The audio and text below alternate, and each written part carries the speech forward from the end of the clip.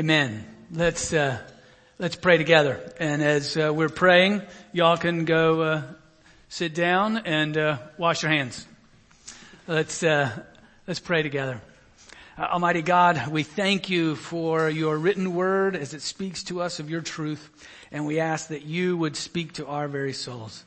In these times of uncertainty, will you sear in our very soul the certainty of your love and of your power for us, for your world.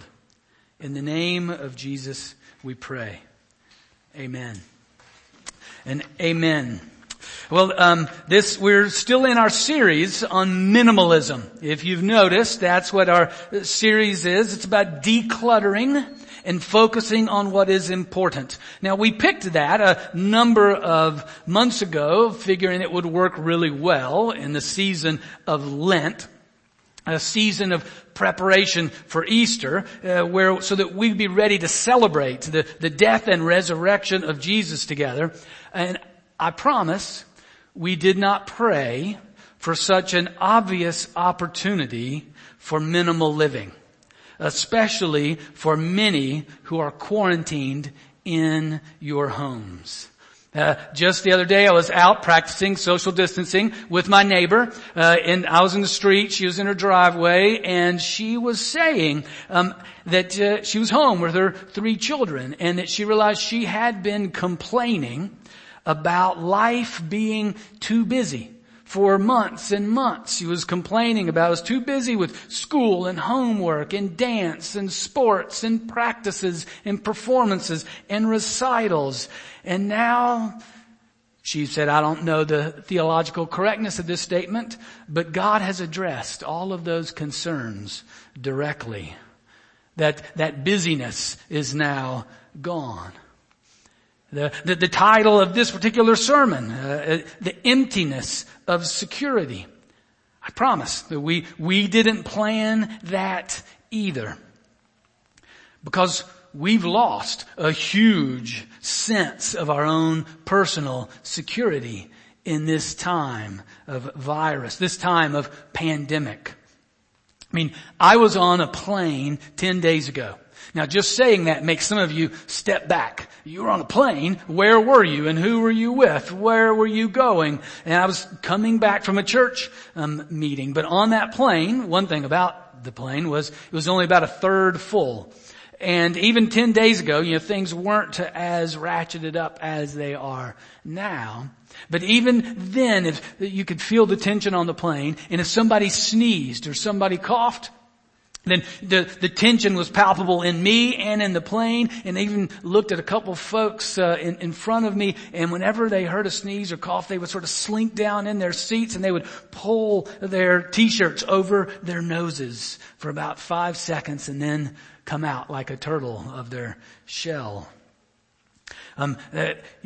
We've lost that real sense of security. I mean, it's a terrible way to live. I'm even scared of my own hands. Right? Matter of fact, you can do me a favor. Some of you want this project. During this time, you can see my hands and you can count for me. How many times do I touch my face with my hands? My goal is 0 during this time. But some of you can make that your project, and you can let me know at the end of the service how many times I touched my hands. This is what pandemic does. A global outbreak of a virus demonstrates for us the paralysis of fear and insecurity in our lives, which is true all the time. It's just right now we're all experiencing it together all around the globe. Because evil, pain, death, disease, dangers, they're real and they're present at any and every time. I mean, we breathe polluted air. We drink tainted water. We drive in dangerous weapons in our vehicles wherever we go. There are no guarantees. Yet at this time, it's painfully obvious to all. And we're all asking a question. How do we live? Not just live, but how do we thrive in a day characterized by risk and danger. I mean, the illusion of our security has been revealed. Now, Ecclesiastes, the writer we've been reading from as we've been going through this series on minimalism, has a word of truth for us. And they're encouraging words, words that he tells us we're not fools for having fear of the danger and risks of life. We're not fools for that. Matter of fact, he would say in other places, we're fools if we deny it. If we don't address the reality of random disasters and the inevitability of calamity. I mean, that is the way of life. And the writer Ecclesiastes, what he's done, for those of you that have heard us speak about this, you know this, but for those that are joining with us today for the first time, Ecclesiastes is from a writer who's taking a look at all that is under the sun and making observations of what he sees and giving us his wise insights. And when he looks around the world, what he sees is the inevitability of calamity. He sees the reality of disasters. And he sees our ignorance. Not in a bad way, but just that we can't know, the future. But that is the way of life that he sees. Now, we're going to look at Ecclesiastes chapter 11, verses 1 through 6. And as we look at that, there'll be a phrase that's repeated 4 times in those 6 verses. 3 times exactly the same. 1 time it's just a little bit different, but it's the same meaning. And what I want you to do is we read through it, you try to identify it. And if you're on comments and you think what it is, you figured out what it is, then go ahead and throw it in your comments. I'll see if I can multitask and talk and look at this at the same time. And see when you get it. But it's Ecclesiastes chapter 11, verses 1 through 6. And feel free to turn there in your Bible, or you can read it on the screen with us. Ecclesiastes 11, 1 through 6. Cast your bread upon the waters, for you will find it after many days.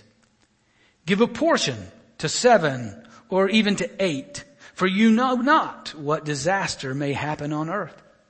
If the clouds are full of rain, they empty themselves on the earth. And if a tree falls to the south or to the north, in the place where the tree falls, there it will lie.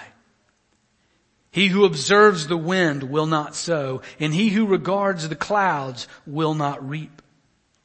As you do not know the way the Spirit comes to the bones in the womb of a woman with child, so you do not know the work of God who makes everything.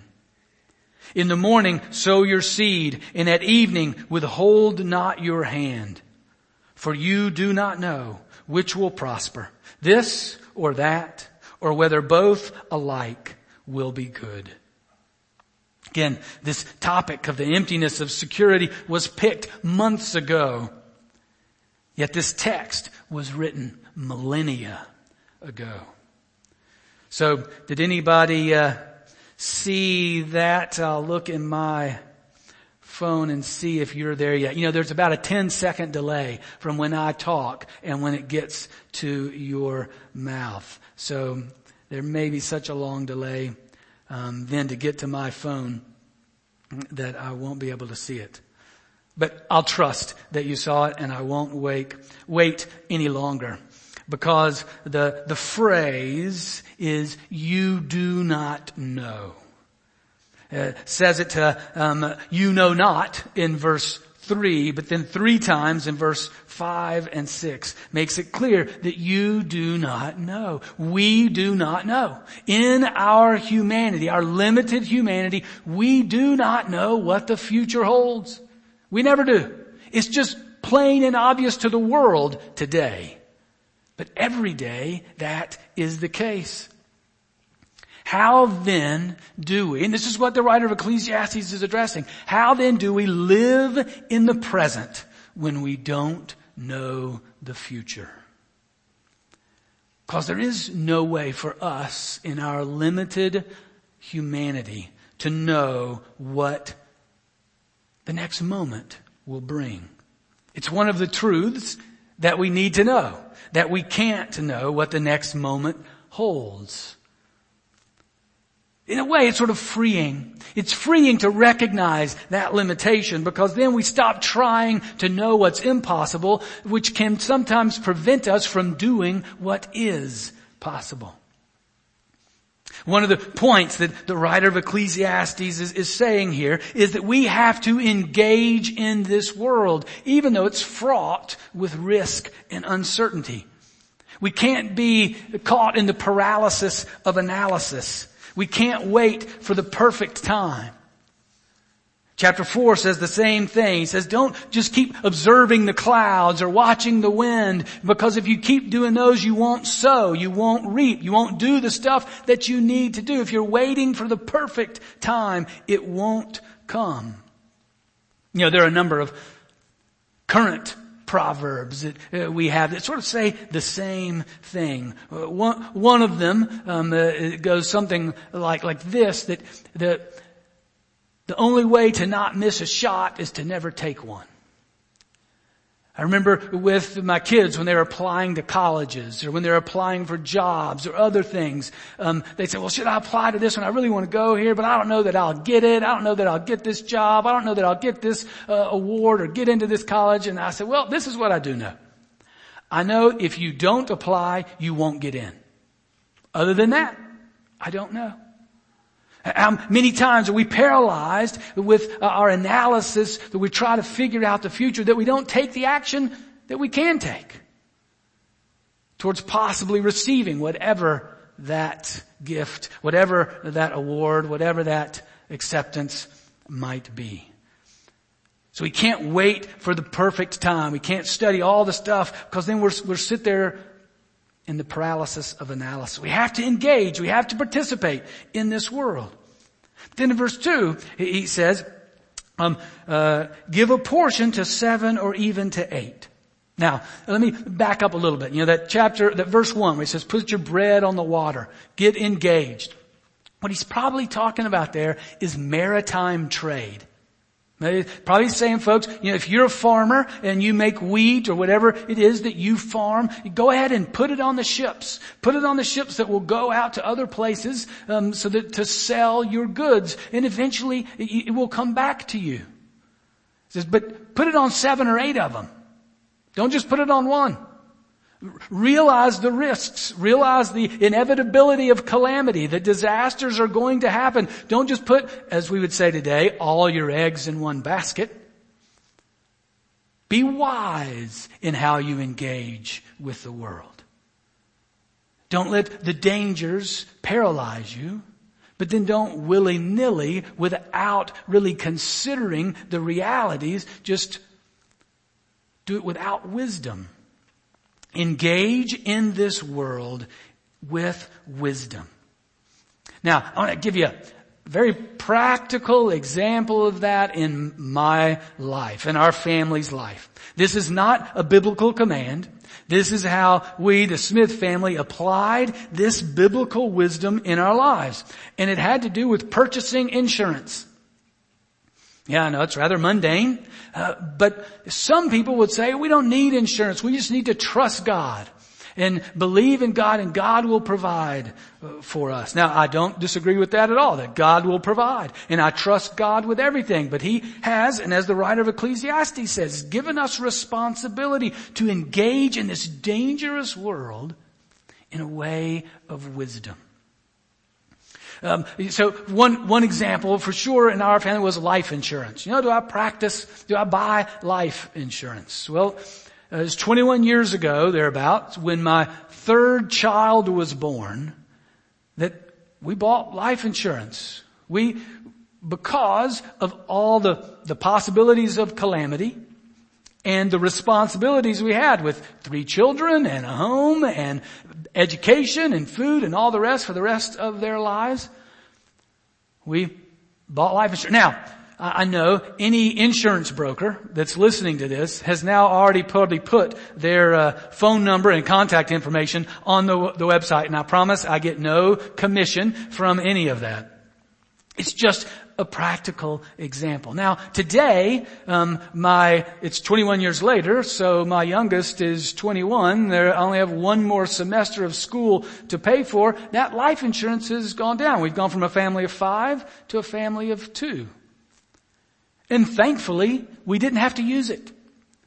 We were glad that we didn't, but it seemed to us a wise decision to do just in case, knowing that we can't know the future and knowing that calamities are real. How are wise ways we prepare? I would say the same thing about automobile insurance and medical insurance. We've had enough accidents as a family that it's probably paid for itself, and we've had enough extended hospital stays and significant diseases and drugs that we've had to purchase as a family that has provided as well. And I would say do the same in our own lives in other areas. And that's why we get an education to prepare us to be able to work in this world. It's why we want to continue to multiply our skills so that we have the capacity to work in this world, and why financial investors say it's why you should diversify your investments. Here's your passage right here, Ecclesiastes 11:2. How we engage in this world in practical ways of engaging in this world that's filled with danger and uncertainty. That we engage in this world in wise ways. But if you look also at verse 5, those are the things we know. We can't know the future. How do we address it? But we do know the one who does know the future. God is the one who knows what tomorrow holds. And in verse 5, he hints at that. The writer hints at that. He says that you do not know the work of God who makes everything. It's God who makes everything. It's God who knows all of time. We mentioned this last week. It's God who gathers together the future, the present, and the past in one embrace. God looks at time as one panoramic picture. He knows the past, present, and future, and He's present in all right now. That's the beauty and power of God. Whereas we experience time like a video, but we don't have control over it. We can't rewind or we can't fast forward. We just take what comes in the moment. We can only experience time in the present. But God is the one who knows all of time right now. Now, given that, our series of minimalism we're called to how do we declutter and focus on what is important? Well, I want you to declutter. Here's our challenge is to declutter. Declutter what you don't know and focus on what you do know. Now, when you declutter, that doesn't mean you just grab everything and throw it away. When you declutter, you just sift through things. You discern what you have, what brings you joy, what brings you usefulness, what is good for you, and then you get rid of the rest. We did this last night in our quarantine activity. We went through one of the rooms in the basement, and we got the junk that was in there, the stuff that we had in there. And some of it we put in the keep pile. Some of it we put in the give to its rightful owner pile. And others we said this is the sell pile and this is the throwaway pile. This is the feast of love, heartbeat of the city pile. We discerned, we decluttered by doing that. Now you do the same thing with the risks in your life, with the challenges in your life. You declutter, you sift through what you don't know to focus on those risks that you do know something about that you can focus on. and all the other you eliminate. I wish we could eliminate all risk, but we can't. Wish we could get that all out of our mind, but we can't. What is what we can know to address the uncertainties and risks in our lives? Now, one of the things, again, practical example of this is simply in our health. In the journey of life, ways of thriving in our lives. One certain way to stop us thriving in our lives is to die. Everybody's going to do it. Everybody's going to die. But how do we keep that at bay? How do we pursue health so that we don't die prematurely? Well, there are the CDC, which now is a household word, everybody's best friend. The Center for what is CDC again? Disease Control. What's the first C? The Center for Disease Control. Thank you, Daryl. Yeah, it just went out of my mind. But according to the CDC, here are the top 2 causes of death in America are heart disease and cancer. And that's 45%, almost half of deaths in America is because of that. You add the next 3, you've got almost 60 to 65%. And that's accidents, stroke, and then lung disease. So these are things we know. And what do we know about how to prevent those, how to address those particular risks?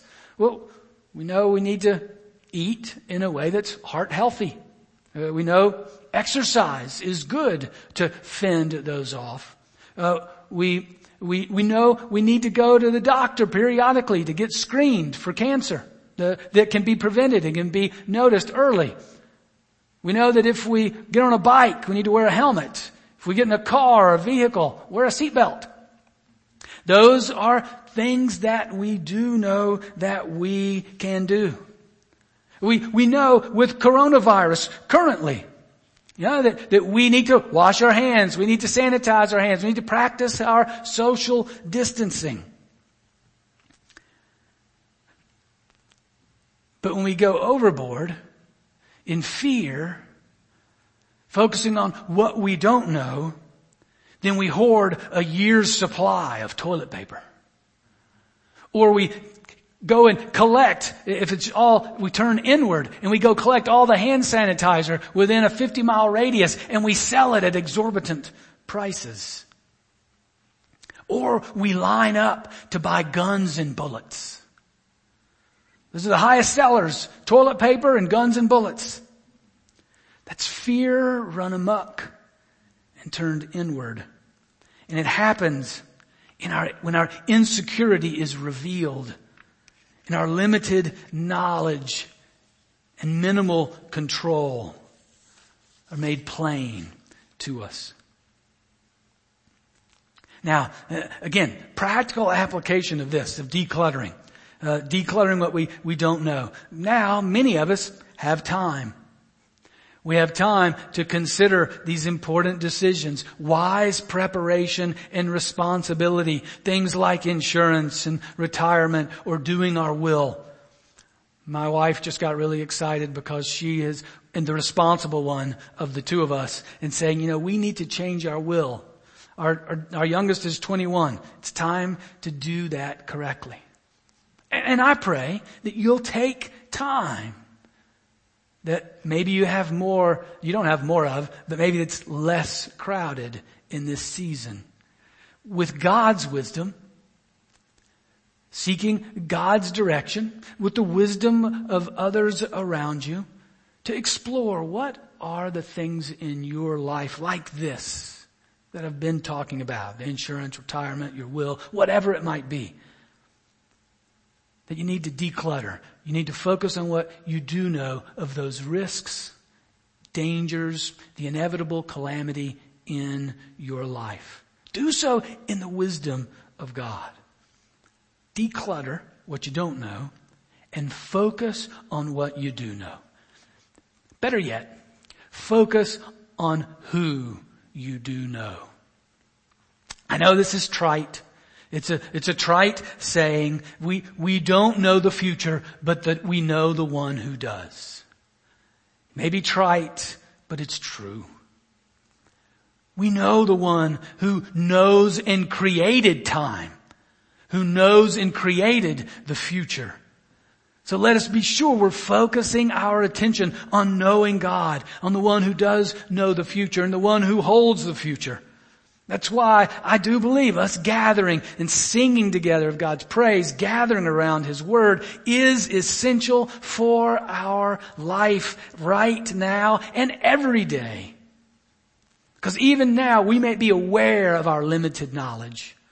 In another year, this will pass by and we'll be right back where we were, thinking we know the future, living without awareness of the struggles and challenges and our limited knowledge in this world.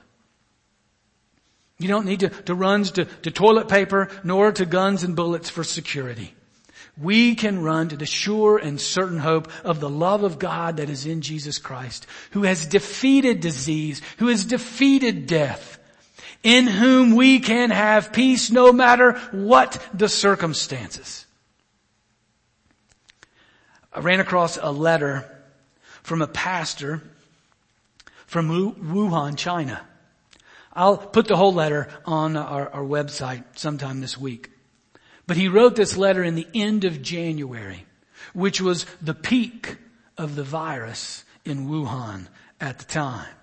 Now they're on the other side of the curve. If you've been following along, flattening the curve, their curve is now ended. But he wrote this letter in the midst of his chaos, in the midst of all that was going on in Wuhan at the time. He wrote this letter to Christians around the world. And I wanted to share with you just a little of what he had to say. He said, "We are to seek the peace of Christ. Let the peace of Christ reign in your hearts. Christ has already given us His peace. But His peace is not to remove us from disaster and death, but rather to have peace in the midst of disaster and death. Because Christ has already overcome these things. Otherwise, we have not believed in the gospel of peace. And with the world, we would be terrified of the pestilence, and we would lose hope in the face of death. We Christians, we have this peace because the worst disease of all, our sin, has been conquered in Jesus. We are all sinners. But Christ," he goes on, "because of faith, took our penalty and gave us His peace. Therefore, the Apostle Paul says, who can bring a charge against God's elect? It is God who justifies. Christians may, with the world, face the same tribulations, but they are an opportunity for us to grow nearer to the Almighty. They're an opportunity to purify our souls and an opportunity to proclaim the gospel." And then our pastor from Wuhan then quotes Romans 8. He says, "As Paul firmly believed, who shall separate us from the love of Christ? Shall tribulation or distress or persecution or famine or nakedness or danger or sword? In all these things we are more than conquerors through Him who loves us. For I am sure that neither death, nor life, nor angels, nor rulers, nor things present, nor things to come, nor powers, nor height, nor depth, nor anything else in all of creation will be able to separate us from the love of God that is in Christ Jesus our Lord." That's what we do know is more real even than the insecurity of this world, is the very security of the love of God that is in Christ Jesus. Brothers and sisters, feed the faith during this season. Take time to read and study His Word. Continue to engage as we have worship gatherings. Engage with others in what other means are necessary to support and help one another know that this is the truth. That God is the one who is sovereign. That God has conquered death and disease. That He's the one we can trust and obey no matter the circumstances. Now, some of you, you're listening to this and you don't know God. You're not a believer in Jesus Christ. I invite you, if that's the case, I invite you now to consider following Him. Put your trust in Jesus. It's a lot better than toilet paper or bullets. Find a security. Find your security in the one who is greater even than death. Simply by prayer. Just say, God, I want that kind of security. Forgive me for ways that I've just ignored you or denied you. And help me to know the certainty of your love. I believe that He'll answer. You pray, He'll answer and give you that sense of certainty in the depth of your soul. And then find a fellowship of believers. Right now, do it online. Continue on. But when this passes, find a fellowship near you that you can plug into. Where this security, this sure and certain security will be fed. A certainty that is greater than anything of this world.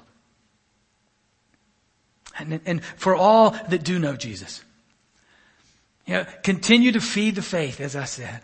And dream about with me. What do you think the world would be like? What would your family, your neighborhood, what would our city be like if we, as the followers of Jesus, truly did focus our attention on what we know to be true? That we decluttered our life from the things we don't know and the uncertainty, and we focused on what we know. Think about that for us as a church. At College Hill Presbyterian Church, who wants to grow a diverse community of Jesus followers. Then we would be growing because we would not be scared or intimidated to share the peace that we have in Jesus with others. We would be growing because we'd be inviting others to come alongside of us. And we would be a diverse community of folks committed to Jesus together because we'd see our differences as beautiful, because what we would focus on is what we know. Our peace is in Jesus. And then, and even in the midst of these kind of global disasters, we'd be free. We'd be free to take the risks that maybe we need to take, that God would have for us to take as followers of Jesus who went to the cross for us.